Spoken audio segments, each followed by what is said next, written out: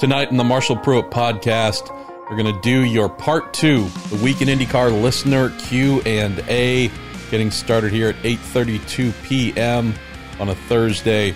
Been a busy day, a good day. Got the final little gift packs out for all of you who kindly donated to the Racing for Cancer charity efforts that we put forth over the Indy 500. Spent about an hour at the post office there. Wow, microcosm of fun. While I was out, while my wife and I were out, she's doing a lot of physical therapy and making some huge breakthroughs there. Got to read Happy Note that Stingray Robb won today's Indy Pro 2000 race at Indianapolis Motor Speedway road course. Was also very happy to see Rubens Barrichello's son Eduardo, nicknamed Doodoo, that Doodoo won his first USF 2000 race. So happy for them. Texted Rubens after the race, just congratulated him. Said he was so happy, as you'd have to expect. Downside, though, reigning USF 2000 champion Braden Eves of the exclusive Autosport team. Boy, bad crash. Sent to the hospital. Confirmed that he is staying overnight.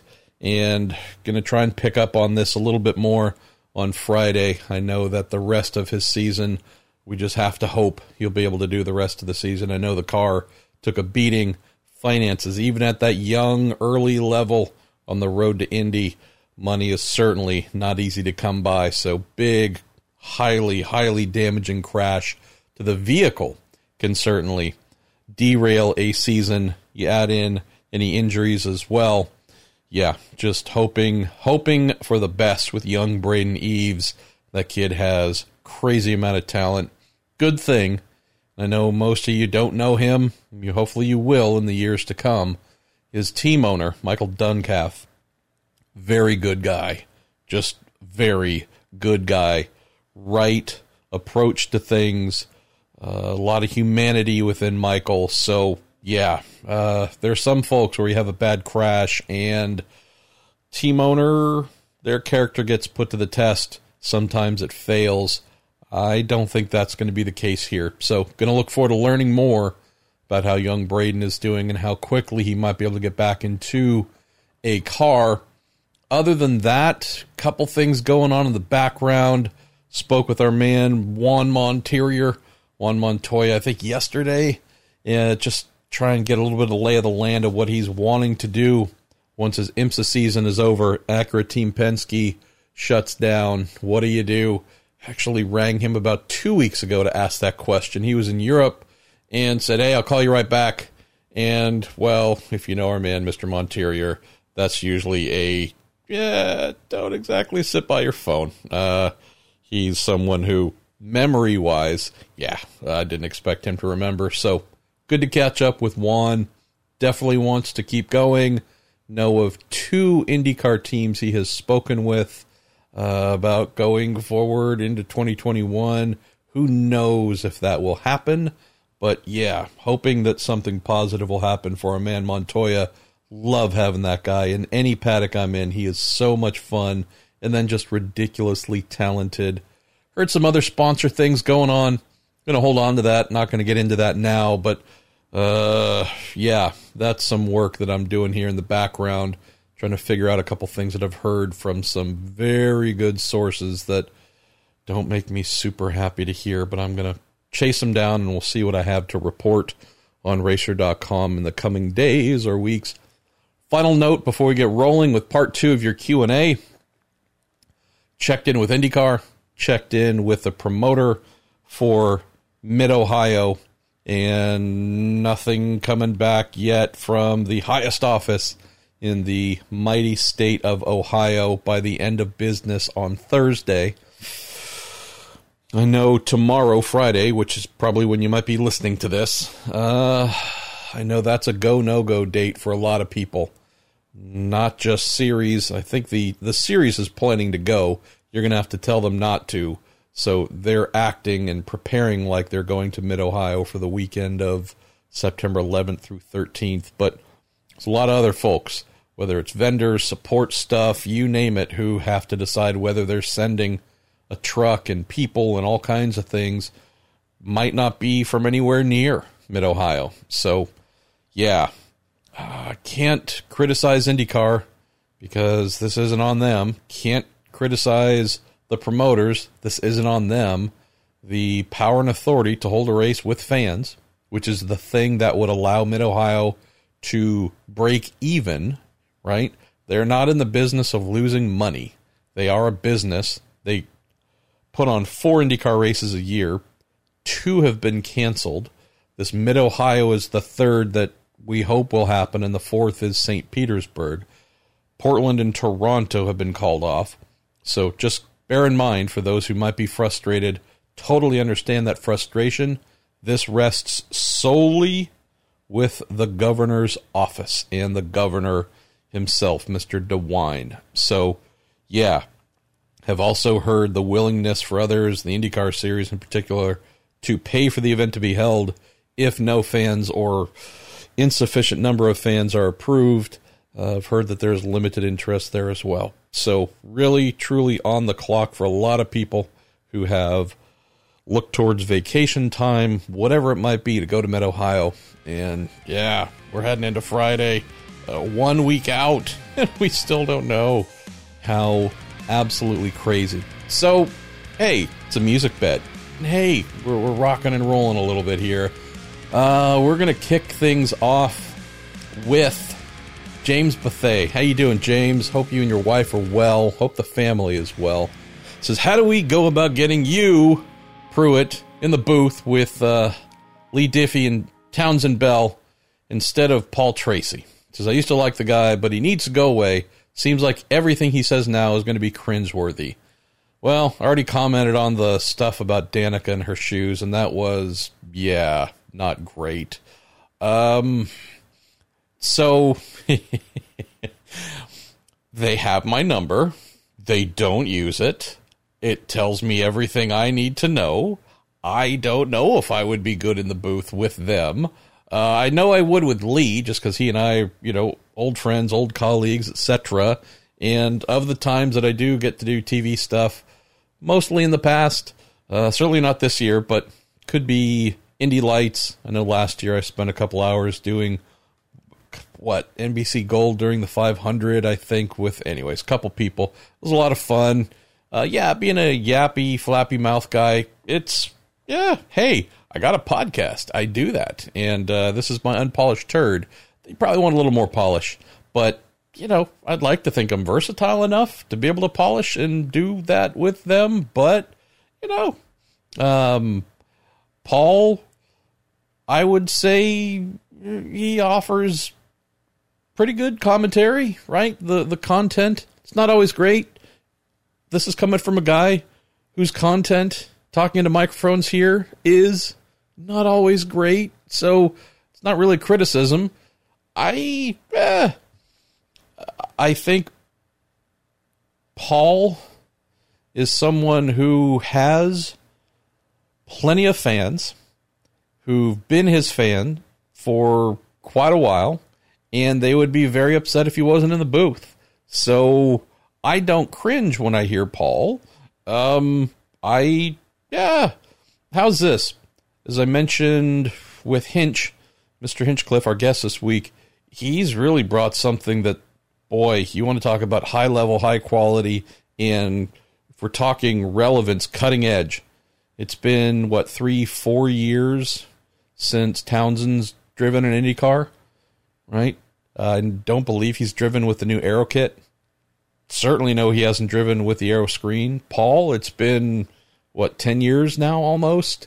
So having a guy who was just in one of these a couple of weeks ago, being able to offer commentary and whatnot, that is amazing. So appreciate the nod about getting me in the booth. I'd love it and enjoy it, and I think I'd do well, but, they've got plenty of talent to draw from. The Hinch side, we want him in a car because that's where he is happiest. Quality-wise, though, if we look at the ratings, I don't know if just doing the same old thing year in, year out is going to get it to where it needs to be. So, Diffie, our man Lee, that guy is as solid as a rock. So I wouldn't want any changes there. Townsend, depending on, the fun part, this is maybe the thing I've missed a little bit, James, is we used to have this fun back and forth between Townsend and Paul. And name the variety of broadcast teams in racing that we've loved over the years that have been together, whether it is Bob Varsha and David Hobbs going back and forth, or name plenty of scenarios there. I don't know what it is or why, but the kind of volley, the tennis match back and forth between Townie and PT that used to make things so fun and offer insight as well. I don't know what's happened there exactly. I don't know if it's a COVID thing or what, but I haven't felt that magic for a little bit. They can do it. It is there. It is possible. Just haven't felt that thing for a little bit. And then when you throw in Hinch, who's so good, just so good, it just highlights that, maybe some additions, maybe some shuffling. I don't know what the answer is, but if we're talking about IndyCar getting to a wider audience, James, seeing more people, having folks want to tune in, just want to see some of that chemistry and magic reignite between Townie and PT to improve those odds. Get Hinch in the booth, maybe, move some people around. I mean, I don't really care about tenure. I'm just thinking about quality that drives bigger ratings. And I am partially stupid enough, not totally stupid enough to think, well, the key to ratings is who's in the booth. No. If that was the case, then we would have many series with just either plummeting fortunes or rising fortunes, because there are some that are experiencing really solid ratings and viewership, and their booth is hot garbage, and there are others who have great booths and nobody is watching at all. So it's not a booth thing, but I would definitely say you can't hurt your odds if you incorporate someone like a Hinch into things a little more centrally. So there you go. But yeah, I appreciate it, James. There's no way on the planet Earth they're ever going to have me replace PT. Let's go to Tony Chef 20. What are your thoughts on 2 races, 2 weekends in a row ending under yellow? I see both sides of the argument, wanting the race to be a set distance and no more or less, but I also see fans feeling robbed of a great finish. Hashtag me personally. It doesn't happen enough to warrant any change, but I just hope IndyCar doesn't get the reputation of disappointing fans. Just want to know what you think. I hear you. I've already weighed in a bit. Tony on the Indy 500 said that a red flag to look after Spencer Pigot is the first thing that came to mind if there was a possibility of getting things back together and finishing the race under green. Would have loved to have seen it. Had to be within reason. I mean, I think everyone would have waited a while, but if we're talking a super long time, knowing that we got TV windows and all kinds of other things, a lot of conspiring factors that didn't quite pan out. So I get the Indy 500 part. The Worldwide Technology Raceway, Takuma Sato brushing the wall, clanking the wall a little bit, and immediately going yellow. I don't have enough insight to know what took place there in terms of the reasoning behind the instant yellow to offer any real insight as to the decision side. Did they, through a corner worker reporting it in or a video feed they might have seen, capture Takuma hitting the wall and something coming off his car? There's a crash, plus there's debris coming down onto the track. Someone could run over that easily, puncture a tire, big crash, go in yellow, everybody slow down, calm. I don't know.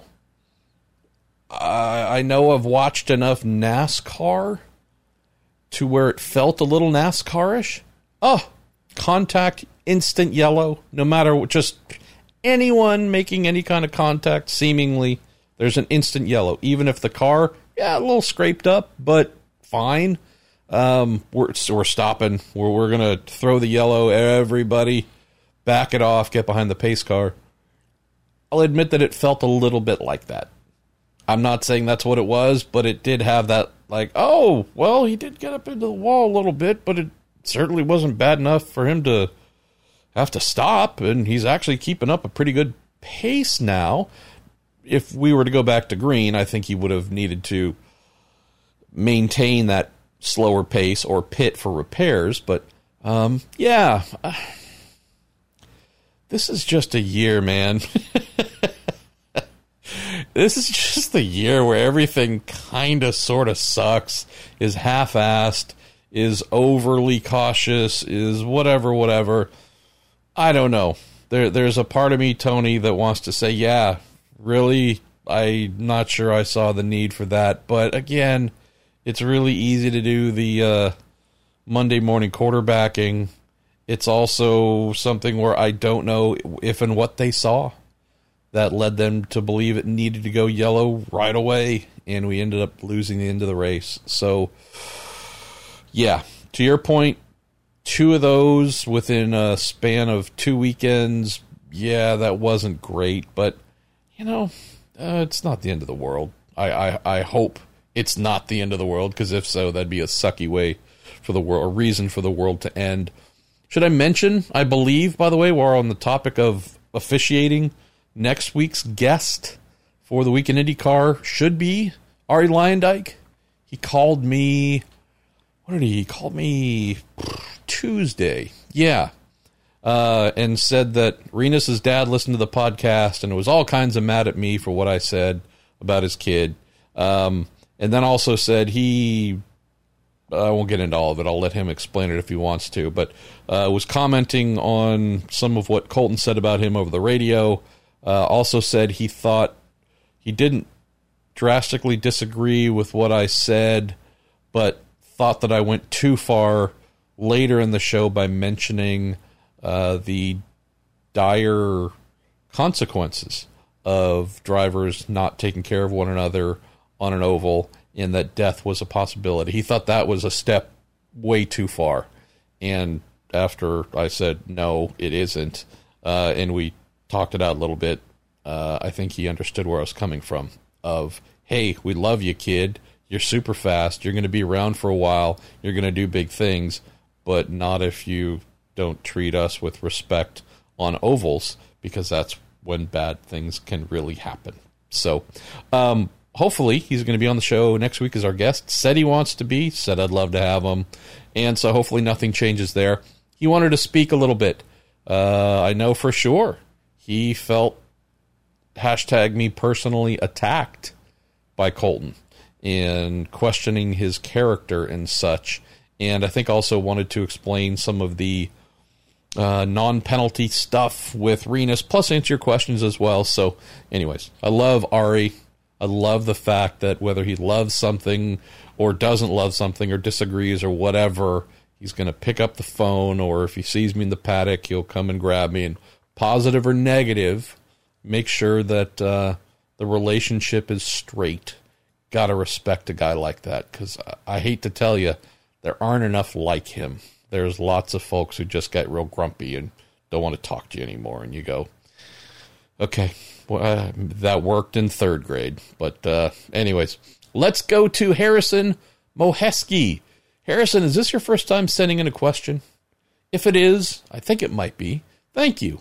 And if it's not, I apologize because I've forgotten. Nonetheless, always love when we have what I think might be new questionnaires. Says, this was my 4th year in a row going to the Gateway race. Do you see this becoming a staple on the IndyCar calendar? Says, as a native St. Louisan, not Louisan. This is my unpolished turd show, y'all. Come on. As a native of St. Louis, I'd love to see IndyCar thrive in my hometown. It's already such a good sports city with the Blues and the Cardinals being successful. Hopefully, the track stays on long term. I really do, Harrison. I really do. I'm going to give the credit, as always, to Chris Blair. Give just all the really awesome folks that, whether it's the communication side with John, whether it's the ownership side with Chris, whether it is the sponsor and promotion side with John Bomarito. I mean, right? This is being done properly, and they have done it properly every year. So I know that teams really enjoy going and doing this event. The fan interaction, just the love that is given, talking with folks, interacting with folks. It's real. It's something that, without bagging on some of the other tracks, boy, there are a number of IndyCar circuits where those who show up are very passionate and awesome and amazing, but there aren't enough folks. And yeah, there's just a lot of effort put into this race. There really and truly is. And you throw in something like the Vintage Indy Registry there, where you get some cool old vintage Indy cars to watch. We had some Road to Indy going on there. Indy Pro 2000 in particular was all kinds of awesome. So seriously, Harrison, they do it right.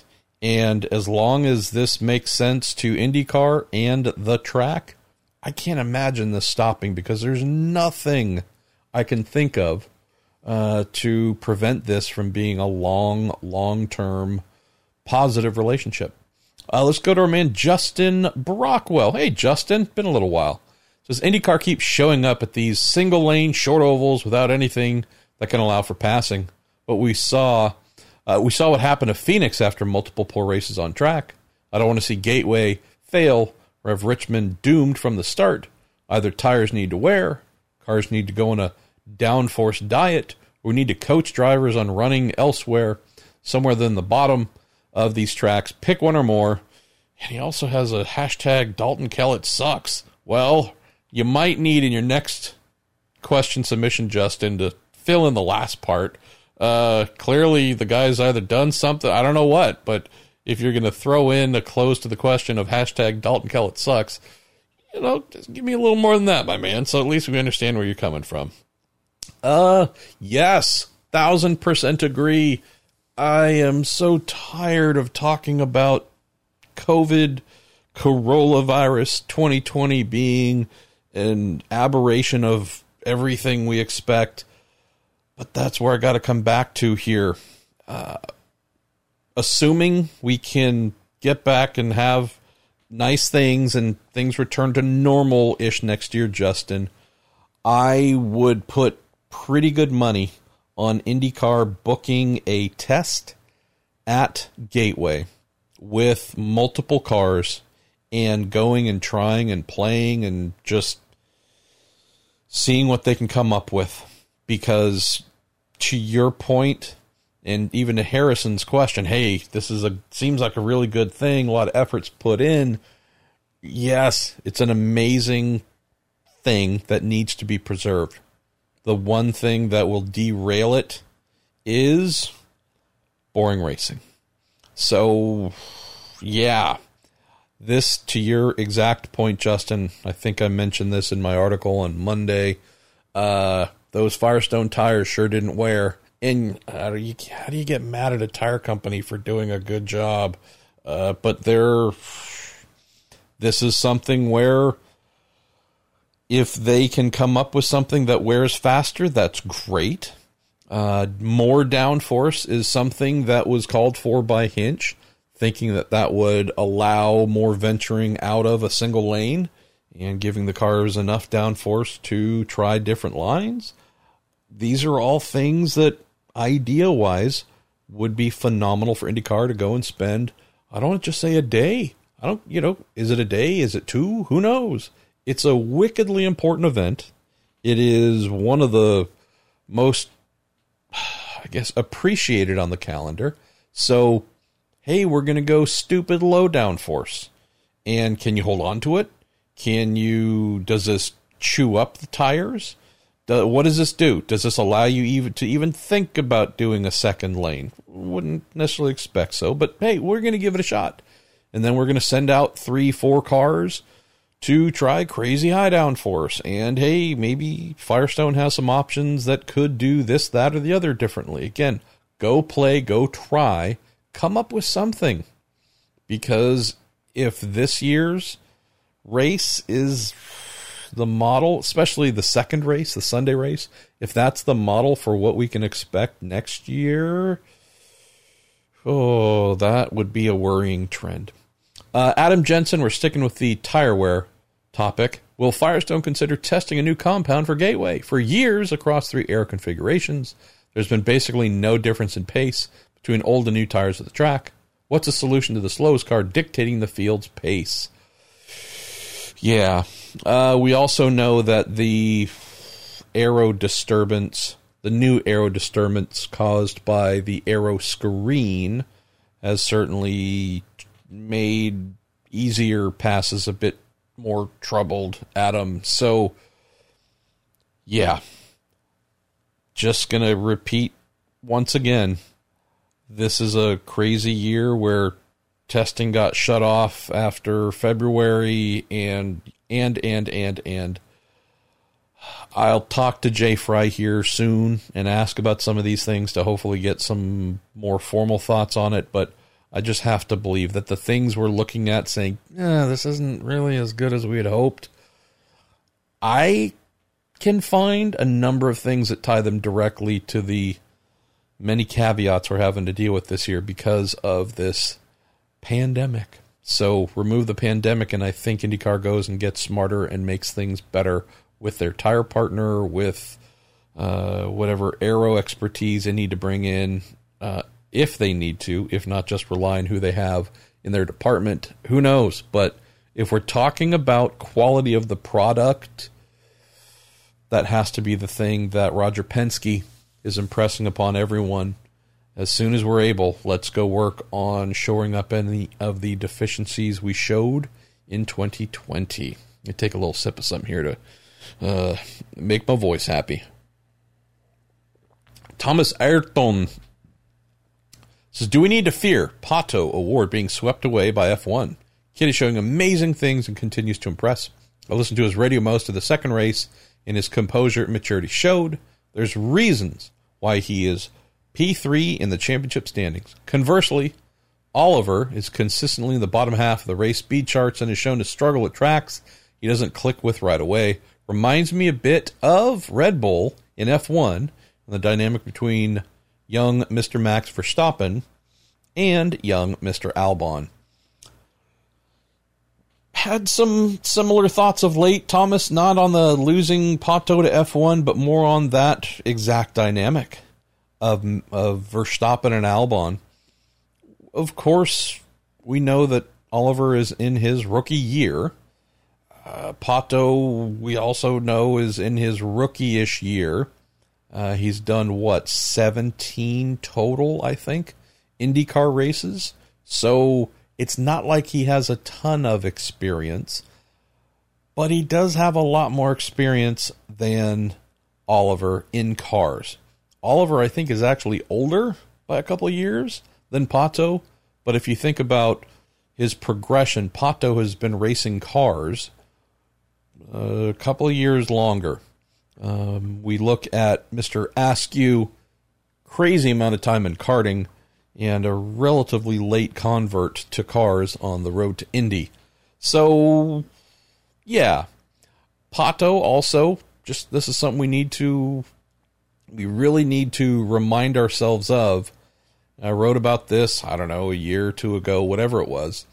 When he came out of, Pro Mazda, and nothing really came together to go into Indy Lights, he went and did a season of IMSA in the Prototype Challenge class, and I think won basically every single race. I think won every race but one. I think the season finale was the champion of the PC class and just destroyed people.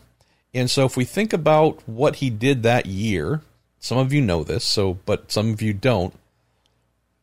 If we look at where Pato happens to be, stage of career and experience and driving maturity-wise, even though he's a little bit younger than Oliver, he's 5, 6, 7 years ahead in terms of on-track experience. Not all that lines up to actual year by year, 5 to 7 years ahead. I realize that, but I'm just saying, if you think about the 24 hours of Daytona, driving around in that, significantly quick prototype, wasn't a, DPI like we have today, but still pretty darn quick, second fastest cars in the series. This is a kid with the 24 hours at Daytona, 12 hours of Sebring, and this, right? By the end of the season, by the end of 2017, he had done so many hours of racing against dozens and dozens of cars, some professional drivers in them, some amateurs in them, high speed, low speed, you name it, having to make a dozen crazy decisions per lap, how to pass, where to pass, when to lay back, when to go hyper aggressive, just left, right, brake, stop. This was so drastically helpful for his education that when he came out of IMSA in 2017 as the Prototype Challenge champion, when he rocked up in Indy Lights, I mean, come on. It wasn't even funny. Granted, Colton Herta pushed him like mad all year long. Colton hurt his finger, what I think at Toronto, set him back a little bit. Pato was certainly getting the business from Colton. But the amount of mileage that Pato has amassed in a variety of machinery too. We know about his F1 test. We know about the F2 stuff. We know about Super Formula, yada, yada, yada. This is a kid with stupid talent to begin with. Then, Thomas, on top of that, we have piled massive diversity in the vehicles he has driven at such a crazy young age. Let me click over here. I'm forgetting his exact age. Let me find it right here. 21. He turned 21 in May. I mean, come on, y'all. And Oliver's, 23-ish, I think? Something like that. It'd be hilarious if he was like 45. 23. He'll turn 24 this December. The amount of prep that Pato had coming into IndyCar was just nonsensical. And so battle-hardened is really how I would describe him at, 18? Making his IndyCar debut or whatever it was with Harding Steinbrenner. Then last year, as a 19-year-old or 20-year-old or whatever the heck he was, bouncing around a little bit. But this is just a kid who, given stability and consistency, we have seen that stupid talent, that crazy diversity, and those insane amount of hours of racing experience he's amassed at such a young age. All this stuff is just pouring right back out, man. And so he, as you mentioned on the radio, sounds unfazed. He drives like he is unfazed. He and I communicate regularly after the races and whatnot. He hasn't changed. He's still that cheeky kid who loves what he's doing and a great sense of humor and all those things. But he's just a freaking young assassin in training. So the truly mind-boggling part, Thomas, is what does Pato look like in 2022? Right? 2021? I mean, he should be vying for a championship. I know he's third right now. It'd be a stretch to think he's going to knock Joseph or Dixon off here before the end of the year. But this kid, before he's 25 years old, should be an IndyCar champion or thereabouts. Close here, coming back to your notes, and our man Oliver asks you, he's got the same amount of ridiculous talent. I don't believe Pato has any more talent than Oliver. I just know that Oliver, he's got a lot of miles to put in to learn. Pato's been through so much more. He's made mistakes, learned from them, It's that old adage that I use quite frequently of the kid coming through, NCAA basketball or football and coming out a little bit early, and they show up in the pro leagues, NBA, NFL, whatever. They still got a fair amount to learn.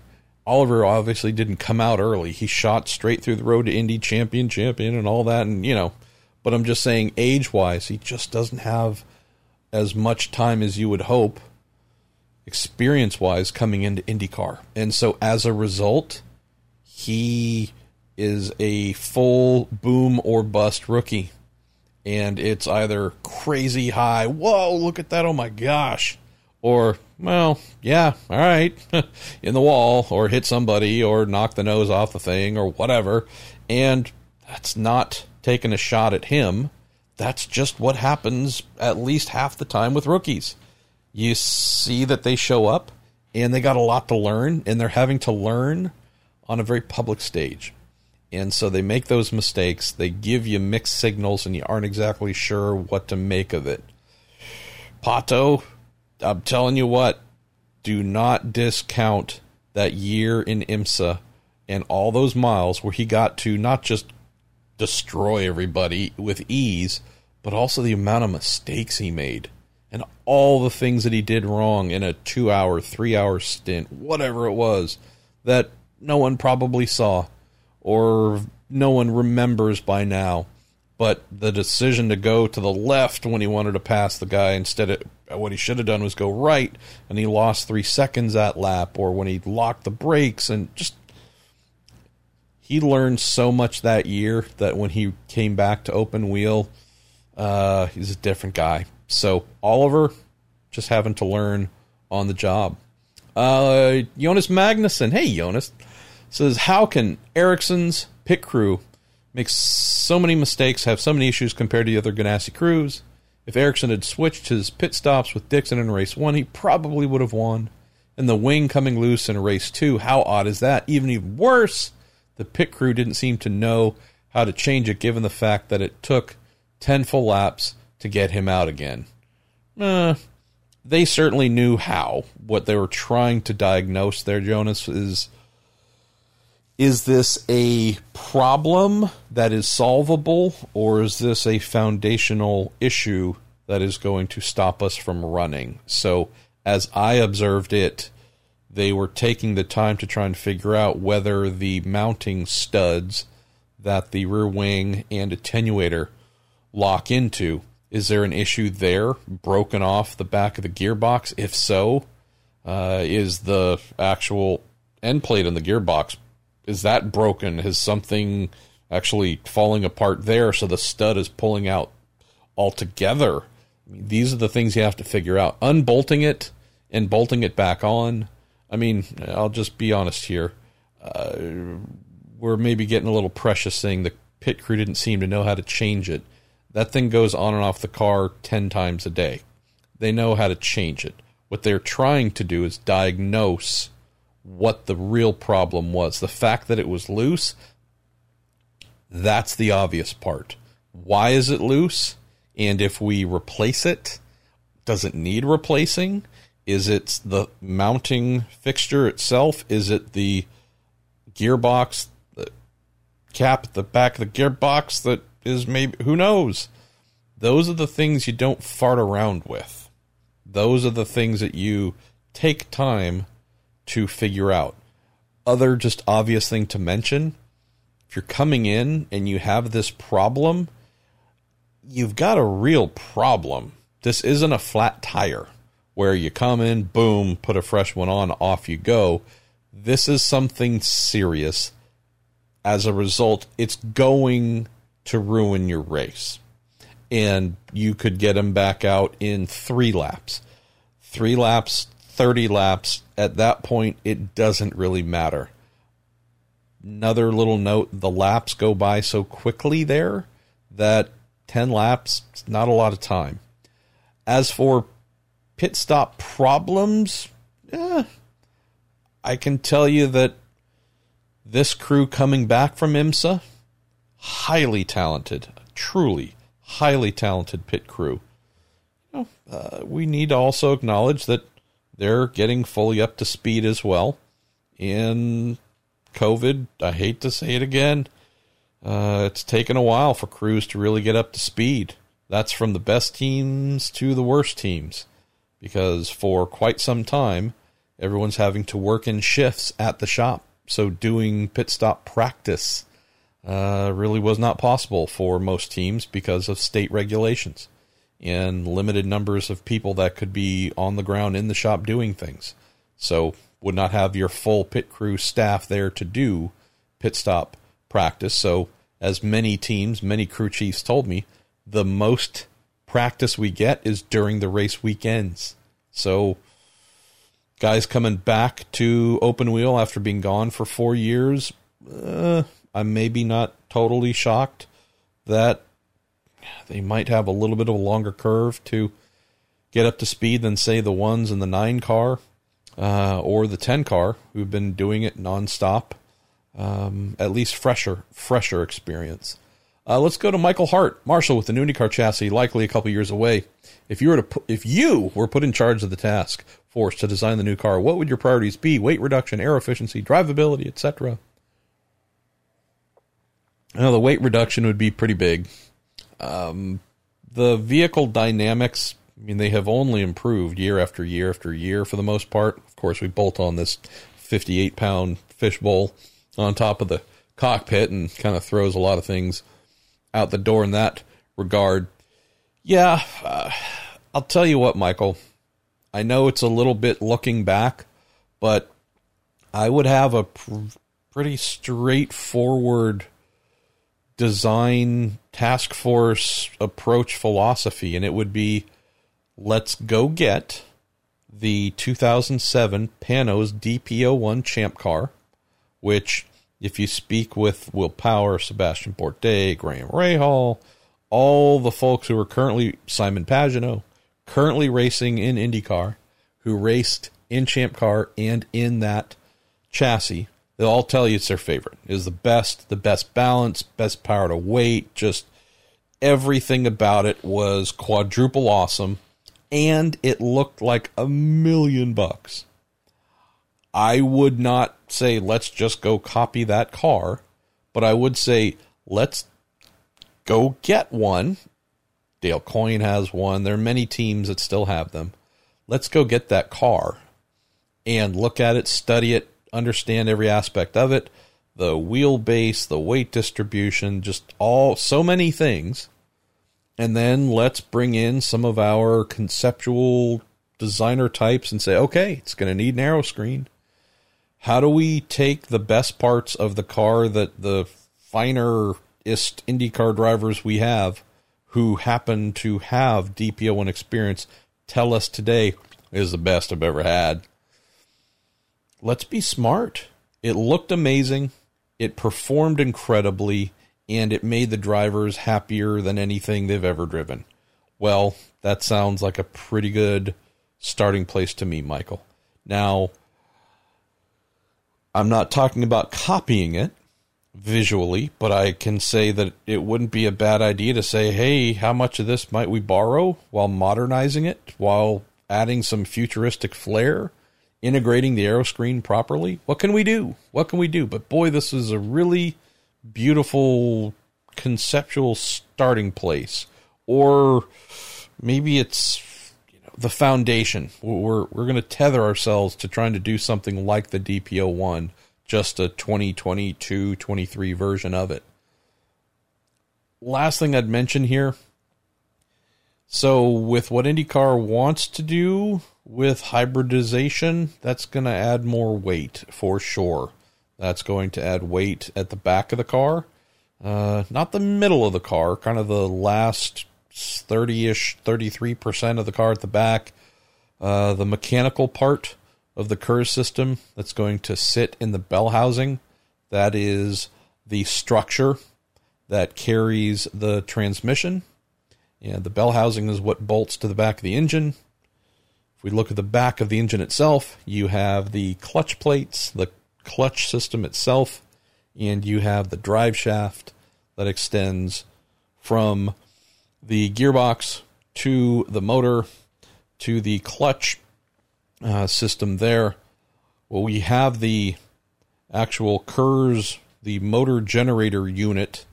It sits right there in the bell housing. And that's weight. That's metal. That's going to be added weight that we do not currently have, and not a totally insignificant amount of weight. Then we have a battery that we need to put somewhere. And so there has to be some strategery here, Michael, in, okay, current car is pretty porky. What can we do to bring the weight down overall? But then we also need to really think about weight distribution. That's the number one thing that was gotten wrong with the Delarty W12 when it was introduced. And it's been thrown off a bit again now with the Aero screen. Weight distribution, which is something that, again, that Panos DP01 was credited with having almost perfect weight distribution, aero balance as well. These just have to be the things that are treated like most critical aspects. Otherwise, we're going to get a car that might look great, but dynamically is just going to be a pig. Scott McLaughlin question from Ian Keyworth. What's happened with Scotty, his debut for Penske? Assume this is all due to COVID. And is anything on the horizon for 21? I don't know. I should check in on this. I know that Scott has said he does not expect to do anything this year with COVID as the caveat with schedules thrown all around between his Aussie supercars, title defense, and IndyCar again. Just calendars are no longer what they were, jiving and whatnot. Yeah, I mean, Simon's struggling right now. We can say that and know that for sure, but he's also a guy that tends not to struggle for very long.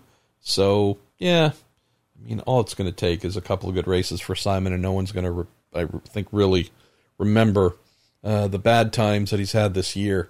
As for Scotty, I don't genuinely know. I can tell you that as trying as it's been for Roger Penske this year, having bought the series and the track, all the financial implications, just so many things going on. This sounded like such a fun, awesome, kind of sort of straightforward thing. And I know Tim Penske, good Lord, Tim Cindric is in charge of things while Roger is focusing elsewhere. But I just wonder if the complications of COVID, but also running a series, funding a series, running a track, funding a track, upgrading a track, leader circles. There's been something like a 40-ish% cut in the leader circle this year. 30-ish, 30 to 35 maybe. Oh, I mean, it's so many things have changed, Ian, to where I fear the window for Scotty to come over and do IndyCar. Wonder if that's closed for the immediate future. Wonder if that might be a little bit more of a 22 thing, if it remains a thing. I hope it does. But yeah, I'd be surprised if something happened for next year, but hope springs eternal, man. Our pal Jeremiah Morrell, I have tickets to Mid-Ohio. Rumor is there's a race meant to happen there in just over a week. Are my tickets going to work? What day should I be planning on showing up to the track with my camper? Should I be asking for time off work? Jay Fry says it's 80 to 90% that it's going to happen. When does the track tell fans they might want to plan on coming? Yeah, I'm sorry, brother. I do know there's a situation here where fear isn't the thing, but the governor is the one who holds all the power, who holds all the everything. And I know I've heard that the communication strategy has been one of, I realize we might not make a lot of friends among the fans right now who want to hear updates every day and so on and so forth. But really, our fate is in the hands of the governor. So let's not do anything to piss him off. Let's not get mouthy about whatever. Hey, yeah, we think so. We might. We could. If the governor were to let us have fans, this is when we'd want you to show up. Let's just not give him any distractions. So we're going to stay quiet, and we're doing that in the belief. I agree with this, provided it's accurate. The only way we get to do this is if he says yes to our proposal to have 10 to 12,000 fans. And are we going to hurt ourselves or harm ourselves if we're talking a lot about this and giving updates saying the governor hasn't done anything, the governor hasn't done anything again? So I get it. Totally, really get it. For all of you who are wanting to know, wanting to go. The series and the promoters are beholden to one man and his decision. And so it's that thing where you kind of want mom or dad to lend you the car for Saturday night or whatever else, and you just do your best to say nothing to piss them off and stay out of the way and stay in their good graces, hoping that they'll let you have the thing that you want. So I get it. I know it doesn't make everyone super happy, but I get it. We're actually not too far from done. Maybe, kind of, sort of. We'll see. Where do we want to go next? Maybe we go to... We're going to go to Baba Ganoush, 77. Hello, Marshall. Hello, Baba Ganoush, 77. IndyCar has had quite a tumultuous, unpolished turd. I'm just going with it. Hello, Marshall! Exclamation point. IndyCar has had quite a tumultuous season with race cancellations, reschedulings, and a totally historic Indianapolis 500. My question is this. Do you think IndyCar is still on an upward swing of both viewership and global motorsports interest, despite the rather hectic year? Oh, Baba. So this is one of those think and feel type things. And I think most of you know I'm very much of a glass half full guy. It's not a forced thing. It's not a manufactured thing. That's just me. I tend to wake up feeling lots of interest and life inside me and motivation and can't wait for the day and all the cool things that are going to happen. I also get pretty bummed out, Baba Ganoush 77, when I look at Indy 500 viewership and go, oh boy. Yeah, if we didn't have the live coverage in the greater Indianapolis area, if that wasn't allowed, I would really be fearful to think what the rating number would have been. Because Indy watching it live from home was a massive part of the demographic that made the Nielsen rating what it was. Of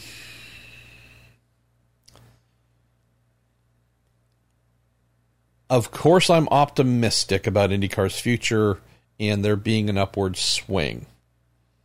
I see from the kind of narrow slice of the metrics that are shared internally at Racer, and they suggest that we've got lots of fans who are really interested in IndyCar.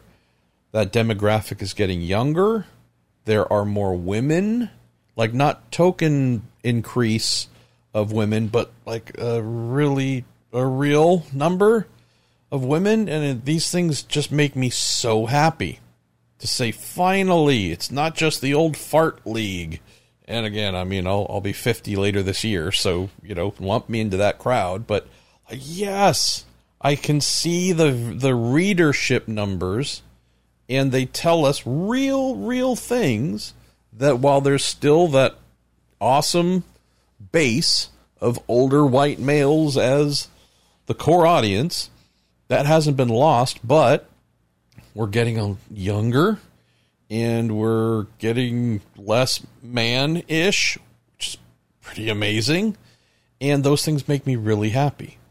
Where things diverge just a little bit is I don't know how to say this without it sounding egotistical. It's not meant. It's just like looking at reality.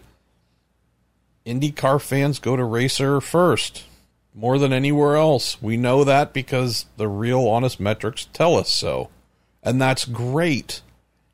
But I can't say that that's a totally accurate representation of IndyCar. So that's where I'm a little bit split on this. It's amazing to see the audience growth and increasing youthification and womanification.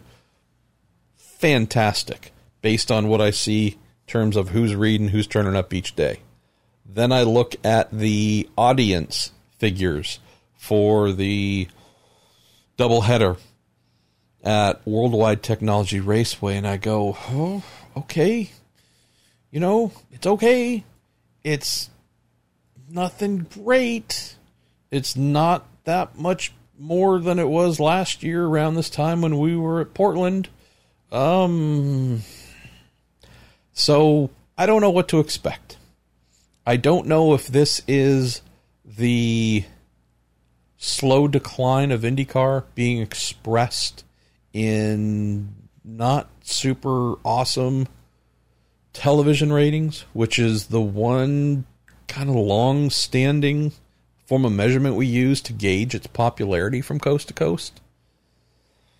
Yeah, there's not a lot there that suggests it's taking off. And even if this year as a whole ends up being an increase, what are we going to be talking about? 2%, 1%, 3%? It's a lot of years that we would need to go through for that to become a meaningful increase in audience size. And so I think of it in health terms. If you're getting 1% to 2% healthier per year, that's great. Where did you start? If you're starting at 36% health and you can't wait to get back to 100% and you're improving at 2% a year, that's a long time to wait and hope you get back to health. You also might start to ask, if the increase in health is that slow and incremental, are we going to lose the patient before it gets back to full health? Just age-wise? Like, hey, your time on the planet's up, you've gotten really old, and you're still not fully healthy? So those are the things.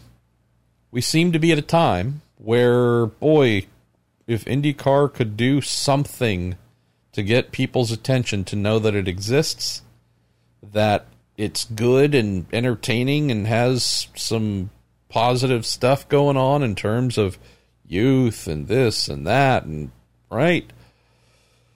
Oh, boy, I'd sleep easier, I'll tell you that. I still wake up sometimes after being glass half full and happy and all that, but still wake up sometimes wondering and worrying whether this series that I love and have dedicated so much of my life to is going to be more than what it is. Is it just going to stay as a little niche thing like the Kentucky Derby, where folks know, hey, the Kentucky Derby, that horse race thing happens once a year. Oh, well, cool. They're still doing horse racing? I kind of forgot that existed. And, oh, yeah, they do that big horse race, and then it kind of goes away again until next year, right? Most people still don't know. Oh, you don't just do the Indy 500? You do what? Oh, what else do you do? What do you do for the rest of the year? Like, that's the most commonly asked question, just forever. Yeah. So it's a little bit of airing of random thoughts here, Bob Ganoush 77. But I do believe that there's positivity. I do believe that there's a lot to work from.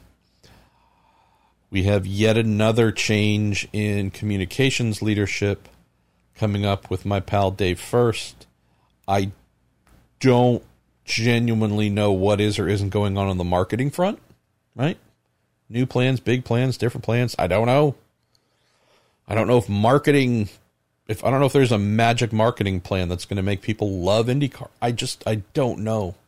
I do know that it feels like if we just keep doing what we're doing, whether it's the TV broadcast, the marketing promotional efforts, the just rinse, wash, and repeat, I just don't know how far we get in a reasonable amount of time. Super final thing to throw in here on this topic, brings in some recent topics we've discussed and I've written about. So I love the fact that, at least according to Racers metrics, more women are reading, more women are tuning in. That's seriously phenomenal. I'm just going to keep preaching the same thing. We know what IndyCar's core demographic is. It looks like me. I'm that guy. Old, white guy, middle age or older. And there you go. White guy, middle age or older, IndyCar's demographic. There's nothing bad about it, and there's nothing negative in that statement at all. We do know that if we have to look at the age, though, there's a finite window, lifespan-wise, so you've got to make new fans to replenish those that their time on Earth is concluding or concluded. It's the same in any sport that has an older demographic or anything that has an older demographic. Well, share the same thing I'll keep sharing over and over again. What do? Do you just try and get more of the same demographic, or do you say, well, if we already have one area captured, shouldn't we start looking at the areas that we don't and make a concerted effort to say, hey, you might not even know we exist. Black people, brown people, yellow people, red people, whatever people, women, we're here. And maybe we can do things that would make this feel a little bit like home for you. Crazy idea. I'm going to keep floating it and keep believing that that is something that IndyCar needs to properly embrace if it wants to really grow. Because they're not going to grow going after more folks like me. They got all the ones they're going to get. You got them. You absolutely got them all. So that number isn't enough. So, man, you got to look elsewhere for those who aren't turning up at your races. And yeah, that's kind of makes sense in any business, right? If I have a core audience that shows up to buy my product and I don't have enough people buying my product, well, then I need to ask myself, who else do I need to try and invite to inform them about my product and get them through the door to buy some of it? Like, I'd say that's kind of basic. All right, that is actually the last of the questions that my good man Tim Falkowitz prepared for me.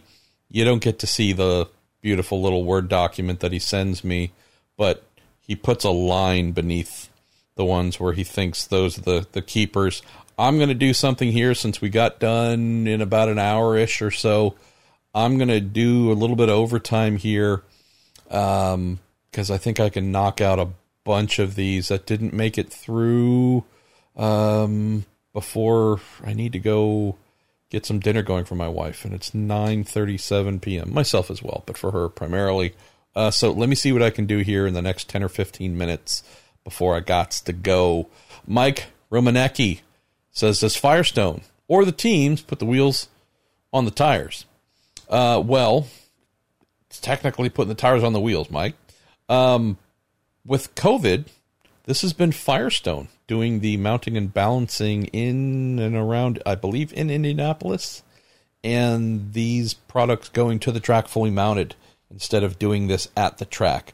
There could very well be some exceptions where things do get mounted at the track, I think on an as-needed basis, but they're trying to limit contact of people coming and going constantly, getting tires mounted throughout the weekend, so they set up this COVID special plan to do mounting prior to the event, and then things get trucked down to or up or wherever they might be going. Pre-COVID, though, there would be space set aside for Firestone whether it was with a truck and transporter or in a garage, and teams just flurry back and forth to get them mounted at the events. Let's see. Shyam Cherupala. I love this one. I think I responded on Twitter when you sent it in. What is it I'm seeing now in all the noses on the cars? There's a central camera opening and then two openings on both sides of the front nose. Yes. Hashtag front nose. Shyam, thank you for sending this in. I love front nose just as much as I love me personally because it's a redundancy. It certainly gets filed into my Department of Redundancy department file. Yes. The nose cam, not something that I've seen get used a ton this year.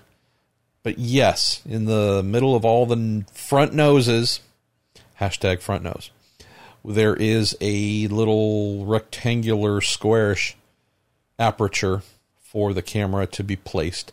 The nostrils on both sides are for cooling of the driver's feet or legs, but those aren't very big. And yeah, I don't think they do like massive cooling. So yeah, you spotted all of the hashtag front nose.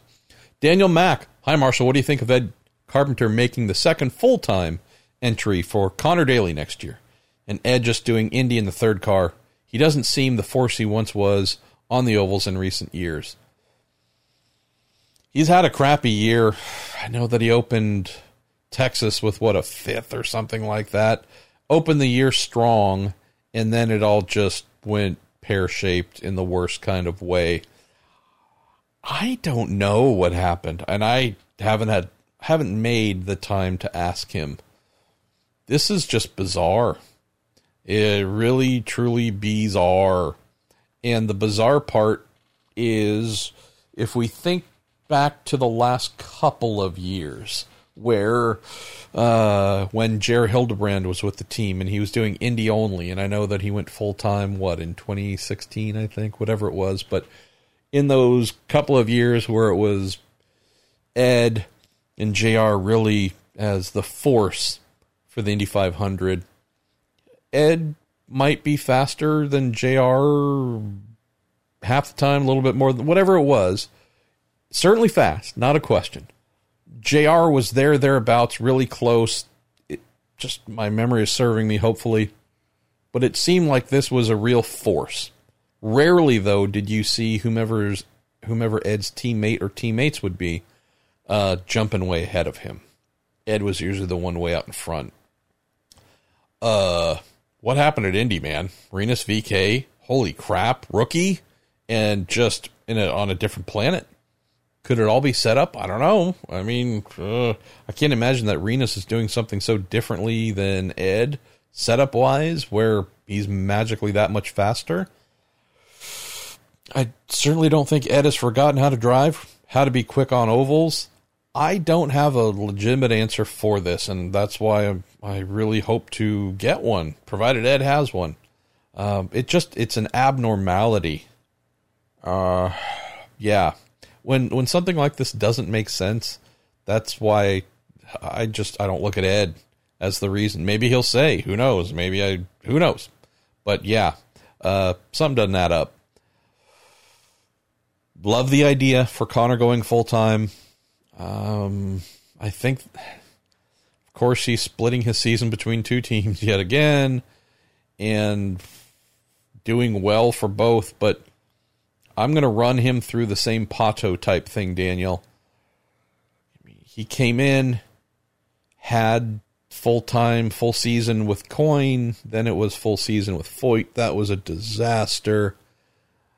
I think Connor, with all the miles that he has logged, the ability to do a full season with the same everybody, the same thing, build momentum, I think there's real potential there.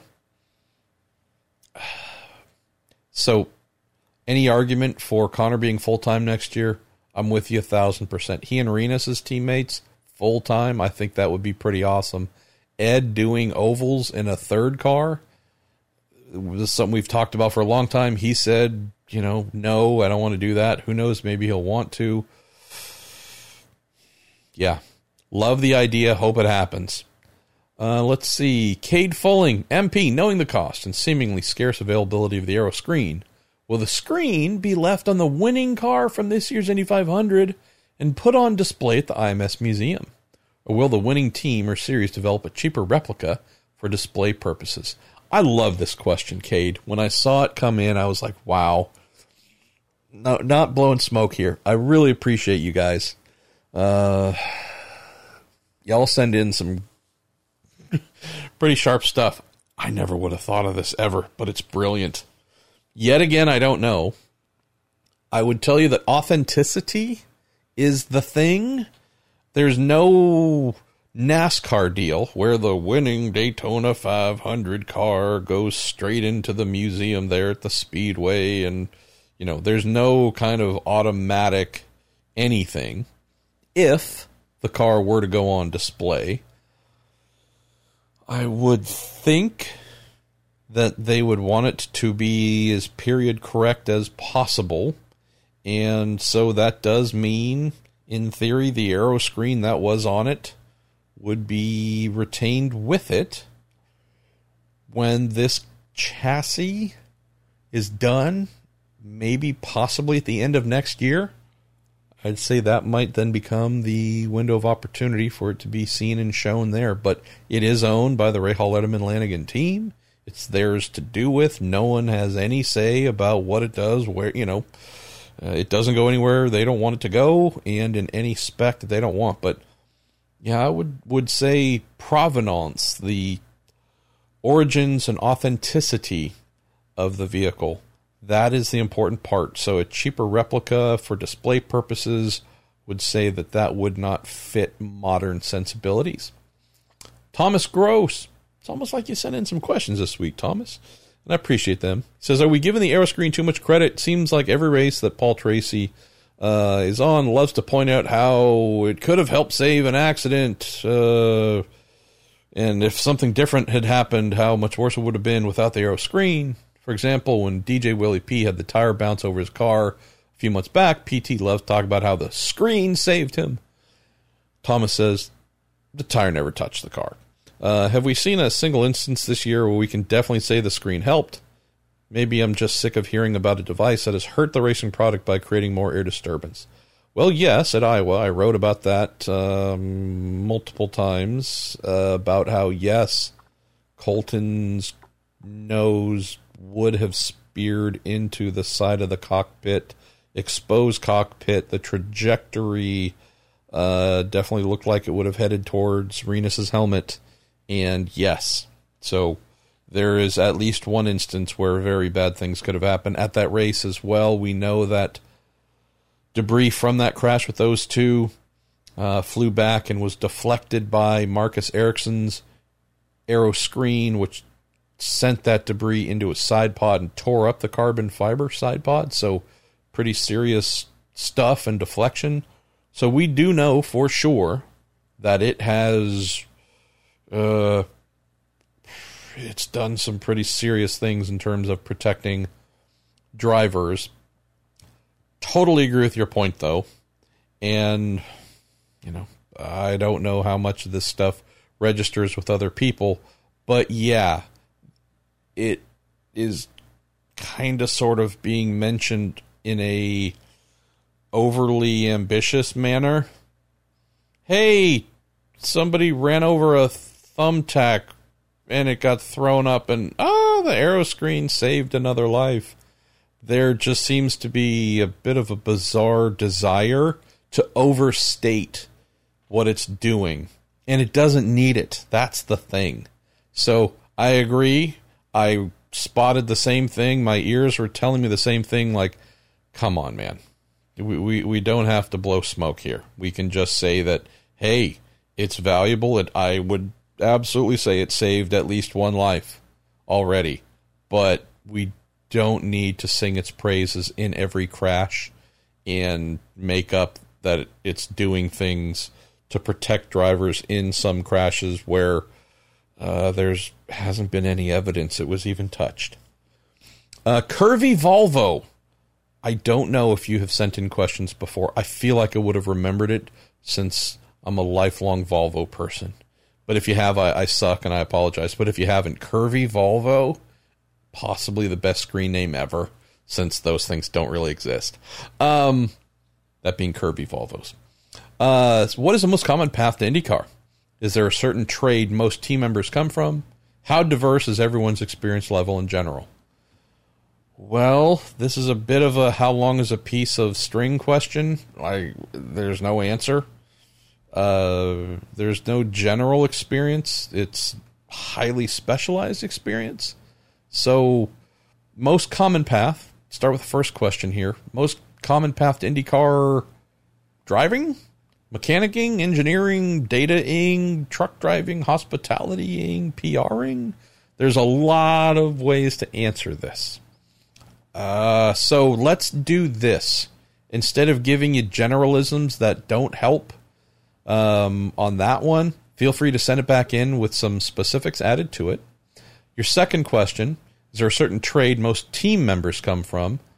Again, you have folks who do everything from drive trucks to turn wrenches, putting the cars together, to calling race strategy, to engineering, to.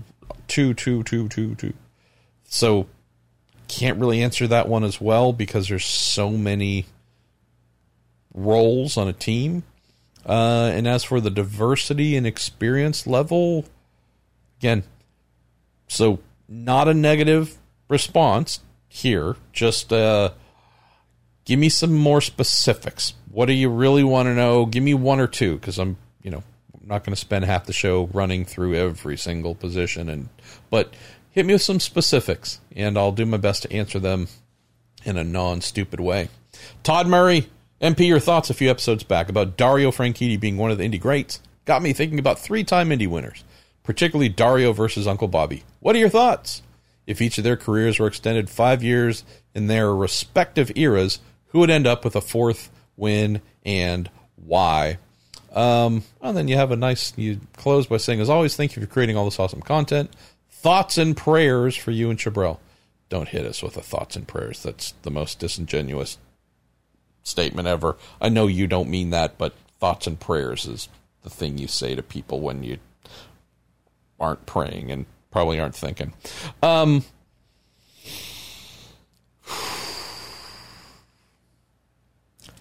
Awesome question. Dario is a machine, and a machine in a way that I don't know Uncle Bobby was. So if you extend their career 5 years, I think Dario had 5 better years ahead than, say, Uncle Bobby would have towards the end of his career. Also say that if we're talking opportunities, and none of this is meant to be besmirching our beloved Uncle Bobby, but his reputation as being crazy selfish, very, very polarizing.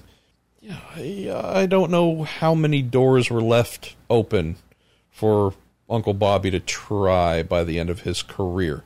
Now, still driving for great teams and team owners, but just saying out loud, I don't know if there was a whole lot of up left for him to go in terms of places and opportunities.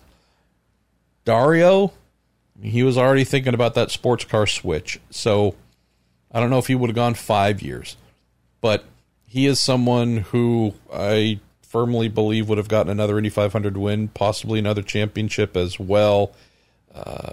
Take away that horrific Houston crash in 2013, and yeah, he wasn't having a great year in 13, but I would never count the guy out from going and getting more Indy 500 wins or possibly vying for one more title to close his career. So I'd say Dario. Just think he was a little bit fresher. If we're talking about having to extend the two, and if we're talking opportunities, Chip wasn't looking to go anywhere else. Chip wasn't looking to change anything there. And if by chance there had been, who would have been calling. That RP would have been calling. So, yeah, I think we'd have to look in Dario's direction. Hopefully that isn't received as blasphemy. What do we got here? Jordan Darwin, you got a bunch of questions about contract links and stuff, and I don't know. I'm looking into some of this stuff, by the way, so maybe I'll have some answers here in the future. Some guy named Thomas Gross, who I've never heard of, has another question. I know that IndyCar thinks a new chassis will be too expensive right now, but can they really afford to not change it up quickly? If you have too many more races like this last weekend at Gateway, there won't be fans left to watch the races. I hear you. Changing a car isn't necessarily going to be the magic thing. So, yeah, I'm reading this just to share. I hear you. Change isn't a bad thing, but just for the sake of it, I'd rather see IndyCar try and drill in and come up with a more compelling passing solution than go down a route of let's try a new car and hope that works. President of social media says, hello, hope all is well. What's the status of IndyCar's next engine and chassis regulation?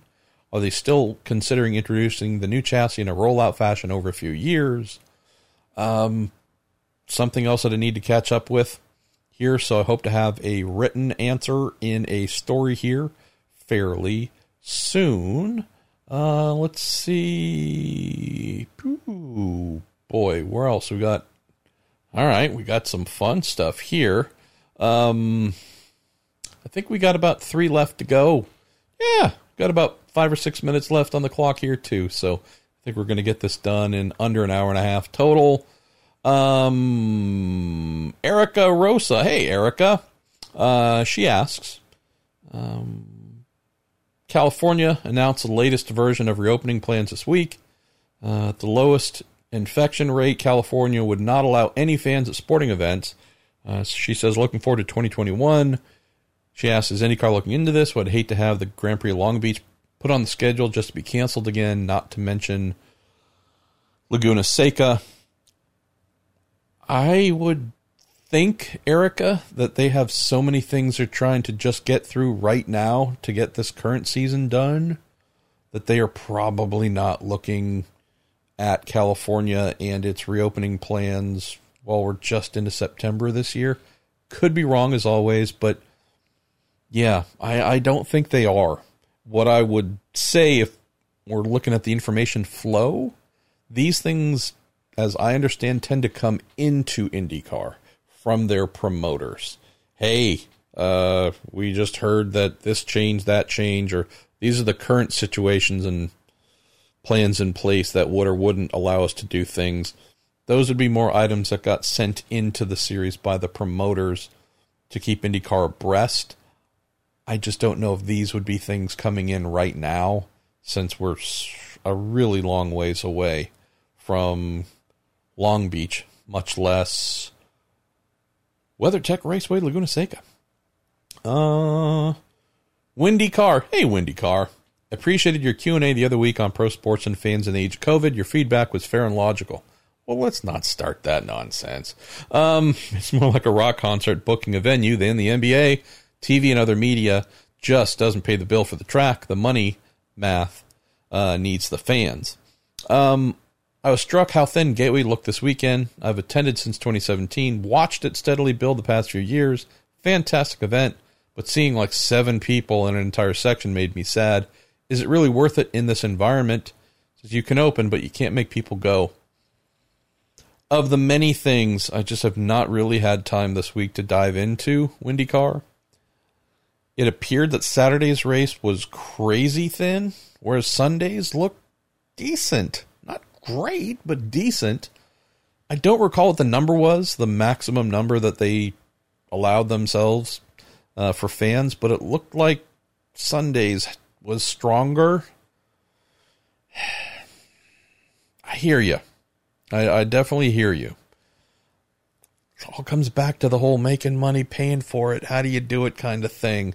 And yeah, I'll tell you this, if I was a fan and living in the greater St. Louis area, I don't think I would go just for the, like, hey, I don't know what everyone's habits are, and I don't know if people are really trying to not spread, and, I can't guarantee that in every single thing I do just at home in our normal lives, but I can tell you we really make a concerted effort to limit our exposure to volumes of people, and, we're really vigilant. We have to be, obviously, but just saying out loud, if I was there and didn't get credentialed and could buy a ticket, though, and sit and watch, I probably wouldn't, strictly because of COVID.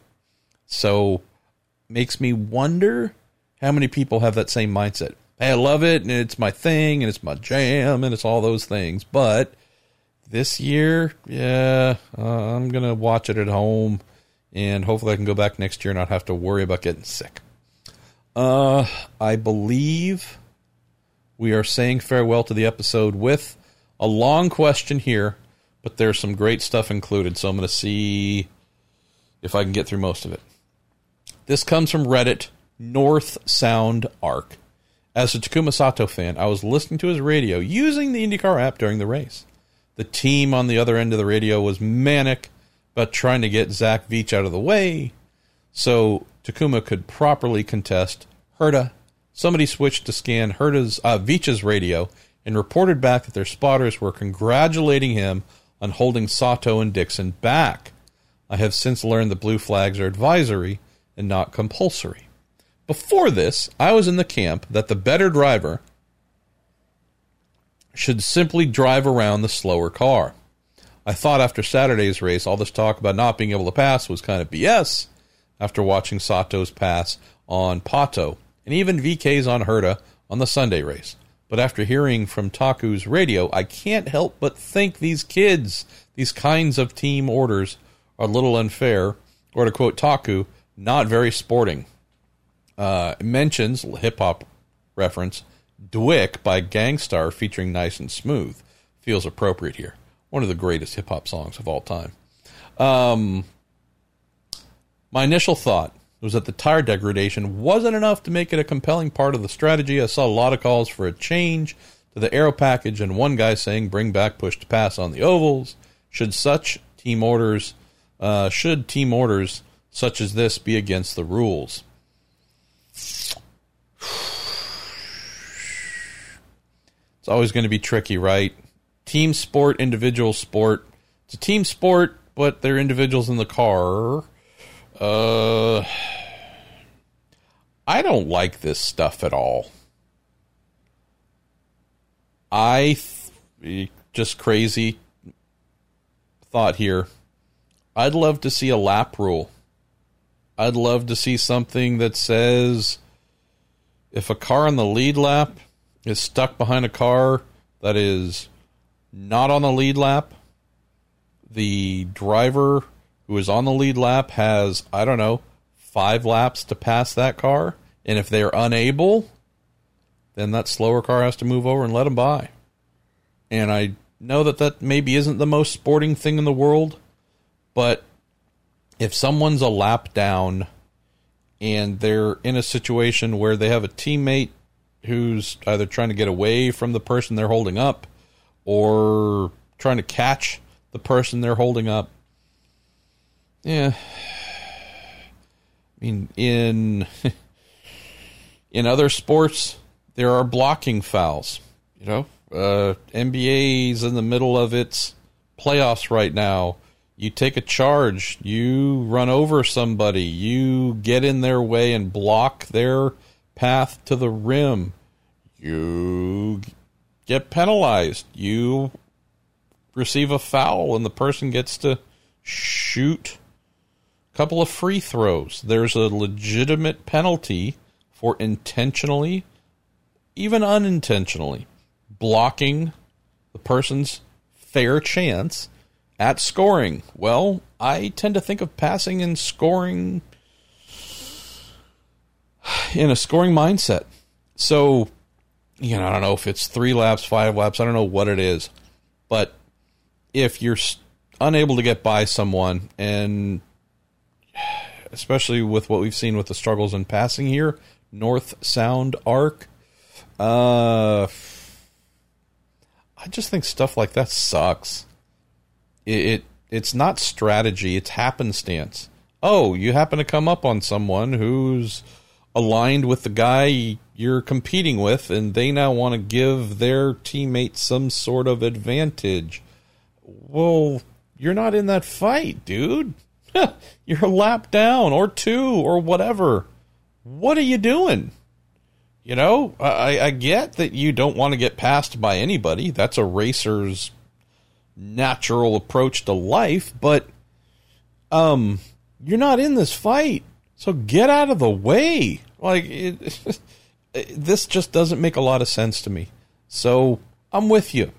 If passing were easier, then maybe we wouldn't be having this conversation so much. But the fact that it has been proven to be really hard this year on ovals, especially the last couple we've been to, I don't want the slowest guy in the field dictating the outcome of the race because they have a teammate that they might be able to help. I don't want incompetence to be the thing that dictates the outcome of a race. It should be excellence. And I'm not specifically talking about Zach or anyone driver on the incompetence or excellence angle. We've watched it all throughout the Indy 500. We've seen it many, many times this year where you go, the fastest driver in the race, the one leading or second or whatever it is, can't get by the driver in 27th. Well, there's a reason one is in 27th and the other one is in first. And if because of aerodynamics or tires or whatever, we can't get by normally, naturally, and this is affecting the outcome of the race, well, move 27th place whomever out of the way. Hey, you got, how's this? You've got X amount of laps to pull away from that car. So let's just put the onus on the driver trying not to get lapped. Cool. You've got 5 laps to show you are demonstrably faster to pull away from the leader or leaders coming up on you. And if you can't, we're going to tell you to move over because you're not in that fight. And yet, through some crafty work on your part, how you drive the corners, slowing down the guy behind you at an inopportune time and accelerating away and taking away lanes, moving to the inside, and blah, blah, blah. There's so many things that can be done. I just don't want to see a lack of competence on the day be the thing that dictates the outcome of the race. Now, I'm not talking about it's the last lap and they're charging down the back straight and they come across a back marker and, the leader caught him at the wrong time. Look, that's just natural flow. I'm talking about lap after lap after lap. Look, I realize you don't want to go a lap down to whomever it is, but if you're slowing things down, we can see that. We can judge that, right? We can look at the lap times and go, whoa, the leader is running 3, 4, 5 miles an hour off the pace compared to what they were doing 5 or 10 laps ago. Aha. And the guy behind him is catching up, who happens to be teammate with the car in front of him, even if that angle doesn't exist, even if there's no teammate helping teammate.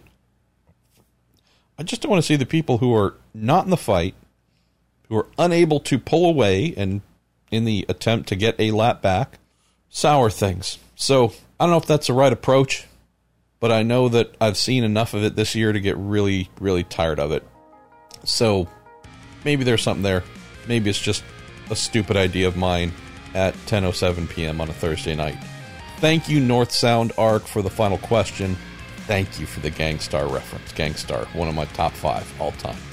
I am Marshall Pruitt. This is your Week in IndyCar Listener Q&A Part 2. And yeah, there's still a lot of questions we didn't get to from Part 1. Send those back in if you want me to get to them. Thank you again to Cooper Tires and the Justice Brothers, TorontoMotorsports.com, and Bell Racing Helmets USA. Really look forward to speaking to you next week ahead of Mid-Ohio.